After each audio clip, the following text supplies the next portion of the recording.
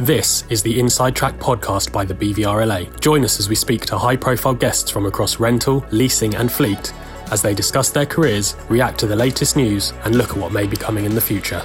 Here, Tom McLennan from the BVRLA's Policy and Public Affairs team catches up with senior representatives from some of the UK's leading salary sacrifice providers, forming part of the ongoing See the Benefit campaign. Welcome everyone. We are here to chat today about a very important issue for the industry, which is more tax clarity around future benefit in kind tax rates, but specifically from a salary sacrifice perspective. This is an area of the market which has seen tremendous growth and is a driver for the democratization of access to EVs. The BVRLA has been pushing a campaign this year called See the Benefit to try and make sure that more people can see the benefit of electric motoring through the benefit in kind rates. And members have been supporting us. Three of the key members who've been working with us on the campaign are Zenith, Tusker and Octopus Electric Vehicles. And I'm very happy to have with me today the CEOs of those three organizations. We have Ian Hughes, CEO of Car and Van Division at Zenith. We have Paul Gilshan, CEO of Tusker, and Fiona Howarth, CEO of Octopus Electric Vehicles. And we're here to chat through some of the issues around the campaign and why it is that this is so important for the sector. But I think as a first point, salary sacrifice is not always the best understood concept, especially from a motoring perspective.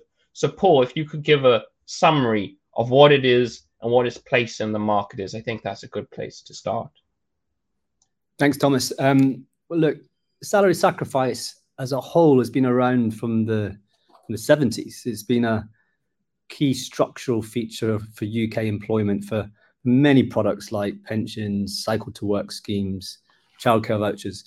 And in 2008, company cars were added. And even at that time, it was supported with a benefit in kind regime, which drove employees towards lower emission vehicles. Tusker were the first to launch a scheme with a business that same year in 2008. And we've been focused on growing this market ever since and helping more people to enjoy a brand new car. And it really is as simple as that. We are helping more employees in the UK turn part of their salary into a brand new car. So you asked what specifically it is for cars. If I'm chatting to friends, I always explain it as a bit like Netflix for cars. It's not exactly like Netflix for cars, but it's a good enough analogy. So for one fixedly monthly payment and no big upfront deposit, Netflix gives you access to a whole world of entertainment. For one fixed monthly amount and no big upfront deposit, and you pay a fixed monthly fee, you get a brand new electric car, and then we sort everything else out at no extra cost. That means insurance, MOT, breakdown cover, repair bills, charge point installed at your home if you want it. And the best part is you get a brand new car, and we can work to sort of all the hassles of running that car. It just happens to be that it works through salary. So hence salary sacrifice, but I don't like that word. So we tend to call it salary saving. Employees swap a bit of their salary for a brand new car and the services and the insurance and all the things I just mentioned, MOT, breakdown cover. And that portion of their salary is sacrificed before tax and national insurance is deducted, which makes savings. And then with the low benefit in kind rates for electrics, they aren't paying as much benefit in kind on that electric vehicle or the hybrids than they would for, say, a diesel or a petrol. So it's a win-win as far as we are concerned at Tusker. So let me quickly remind you those benefit in kind rates that government put in place a few years ago. In 2020? So in 2020 for electric vehicles, they put it 0%. And then for 21, 22, 1%. And currently we're at 2% benefit in kind for electric vehicles up until April 25. This move to low benefit in kind is doing, for me, what the government intended. And we've seen a great uplift in the take-up of electric vehicles. And I really praise them for that move. But actually, the benefits of salary saving for drivers is more than just the savings. The number one reason through all our research at Tusker as to why drivers love the car benefit is due to the bundle, not having to worry about the hassle of running the car, all those features included. So it's such an important part in the marketplace for driving electric vehicle growth, particularly for mass market audiences. And it makes it much more affordable than other products in the marketplace like PCH or PCP, or even purchasing an electric vehicle. And for us, it's a pivotal product to ensure that government hits their 2030 and 2050 net zero targets. Thank you, Paul. That's a really, really useful summary. And I guess turning to you, Ian, just in 2019, electric vehicles were at about 16% benefit in kind, and then dropped down to 0% from 2020. How has that changed the conversations around salary sacrifice from your perspective? Well, it probably comes as no real surprise that there's been an explosion in our corporate customers, particularly looking to see how they add salary sacrifice as an adjacent or an independent product in their own right to take advantages of everything that Paul very eloquently described there. So very, very significant evolution of attitudes. I think there's when we saw the benefit in kind on the ICE vehicles get out of hand, we saw a huge migration into cash. And I would like to say that that is a cliff edge moment that we need to guard against at all costs, because if benefit in kind taxation rates on EVs gets out of control, we'll see that same backward step in terms of the behavior of the individuals, and they will go into cash. And what they typically will be doing is buying dirty ICE, third or fourth generation old vehicles. So we're seeing a huge amount of adoption from the corporates. It is a fabulous benefit. I really like the analogy that Paul uses in terms of Netflix. Who hasn't got a Netflix account? And it's that convenience that you just turn it on and you've got access to that solution.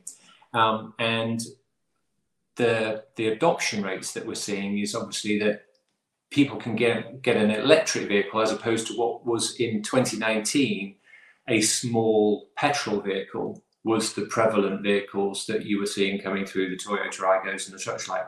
Now you're able to actually get all the way through into an electric vehicle.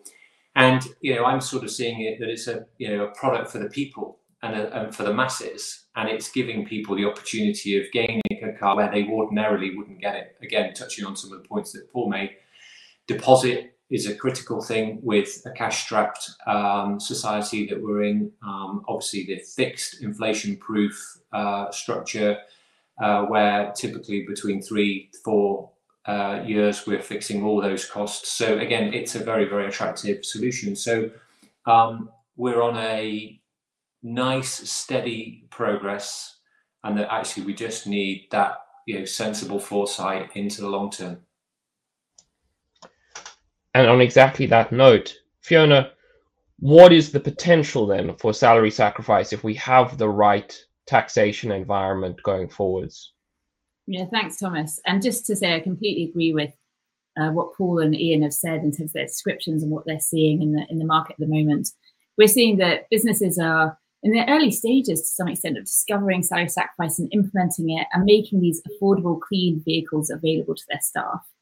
And actually, there's still a lot more to go in terms of making these vehicles available at greater scale. And what's exciting is the uptake in the kind of broader employee bases. So I think 60% of the people that are taking salary sacrifice are 20% tax rate payers, for example. And this is fantastic. So combined with the other benefits that Ian just laid out, the no large upfront deposits, the ability to lock in those prices for set periods of time is super exciting. But there's also that net zero perspective that Paul started laying out. A third of the UK's carbon emissions is from transport. And actually, cars is this great opportunity for us to make that change. But typically, these cars are £5,000 to £10,000 more expensive upfront. So for us to really commit to making that change, we need to make these affordable at scale. And this is the biggest and bravest incentive that we have in the UK to make that possible. And it makes it affordable to everyone. So I think actually, in the right tax environment, we can continue to build that momentum that we're starting to see with businesses. roll that out to many other businesses, many more employees, and continue to help move to a greener, cleaner road system that we have. And that's a brilliant trajectory. And I guess that comes down to, Paul, why is it then so important that we make sure that government pays attention to this campaign and gives us the certainty and rates that we need? As I said before, government made the right call in reducing benefit in kind rates for electric vehicles. They've always had a lower benefit in kind structure for lower emission vehicles, and that is right. This campaign from the BVRLA is about raising awareness of the brilliant work that government have done actually by lowering benefit in kind for electric vehicles. We've all seen Zenith, Octopus, ourselves at Tusker have all seen really the drive from electric over the last few years through salary sacrifice. And it's encouraging people into electric vehicles for the very first time. And that's why I'm really excited about it. But as Fiona said, we're just only out of the starting blocks. There's still so much more that we need to do, particularly to encourage, and here's why I think this campaign is really important, mass market drivers and those in lower salaries to switch to electric. And lower benefit in kind rates are doing that, but not to the scale that we want them to. So it's essential that they continue. And then twin that with salary sacrifice. These low BIC rates for electrics are making unaffordable electric vehicles affordable for drivers for the first time. I'll give you some of our stats at Tusker. 70% of our drivers are lower taxpayers and 20% taxpayers. Our research says that they would not have opted for a new car or a new electric car without this product, salary sacrifice, being offered to them, which is great, as the majority of these cars are incremental new car sales to the new car park. So they're not substitutional. And we know that for two reasons. One, the average age of the cars that the driver's coming out of is 7.5 years. And two, through our research, without salary sacrifice, 93% of buyers would choose diesel or petrol. With salary sacrifice, 94% choose fully electric. So you're moving mass market drivers from older, dirtier cars to newer, cleaner, greener cars for the first time. And without this product, they would not do that. They can't do that. Because there's one more thing I just want to put into the mix, which we talked to the BVRLA a lot about, is usually a good option to get mass market drivers into new products is the second-hand car market. And what we're seeing at the moment, we have seen it for a few years now, is that the second-hand car market is just not viable for many because the prices have been inflated, and they'll be continue to be inflated because the deliveries coming through for new are much lower than we'd anticipated at the start of the year. So that means that an option for getting mass market into new second-hand electric vehicles is just not there. The door's slammed. It's an option taken off the table. So that puts this product, salary sacrifice, even more important. So I don't believe the government will reach their 2030 and, more importantly, their 2050 target without a benefit in kind tax structure that supports the uptake of electric vehicles for lower salaries and mass market. So benefit in kind is a key component of the pricing that we put through on salary sacrifice. And with the cost of living being, such a massive concern to so many of our drivers, well, to everybody, majority of which, as I said, are lower taxpayers, government, they need to continue to help ordinary people make the best choice for their families and the environment by supporting this for what I think is a brilliant campaign by the BVRLA. But remember, this is what government intended. They wanted to drive people into electric cars and hybrids to a certain extent through benefit in kind rates. They've always done that, and I hope this campaign means that they'll continue to do that. Thank you, Paul.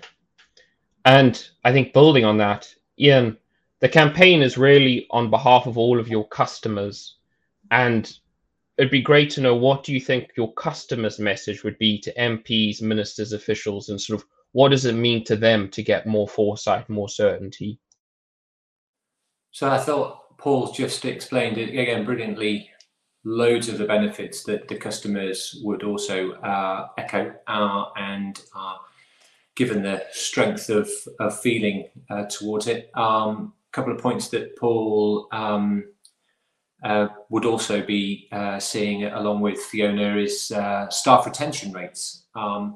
We know empirically that staff retention is absolutely attributable to the employer offering a salary sacrifice scheme and that employee making a sort of a notional contract with the employer about their duration that they intend to stay with the organisation. Obviously, recruiting staff is ever difficult in these challenging times, and so as a sort of an additional benefit from a salary sacrifice scheme, you actually do get some incredible benefit for your employees and then the retention. As an adjacency to that, I don't think it's about that BIK is low. I think low is a bit of a misnomer. I think BIK is appropriate. To Paul's point, we've got the appropriate tax structure to drive the outcomes that we're looking to achieve and the drive to the 2030 objectives that the government have very clearly set. So it's not about high and low, it's about appropriate, because people are going to start worrying maybe about low, low, low. So I think that should, we need to be sort of, the messages to the MPs and the government is that you're doing extremely well, as Paul has said. It's in the appropriate tax structure and it's driving all the right behaviours. Also, just building on the point that Paul made around the used car market. So yes, it is difficult for people to get a new vehicle today, and then it's a new used, a used vehicle today because of the inflated prices. However, we're also in the fleet industry per se creating a bow wave of early adoption of the latest technology.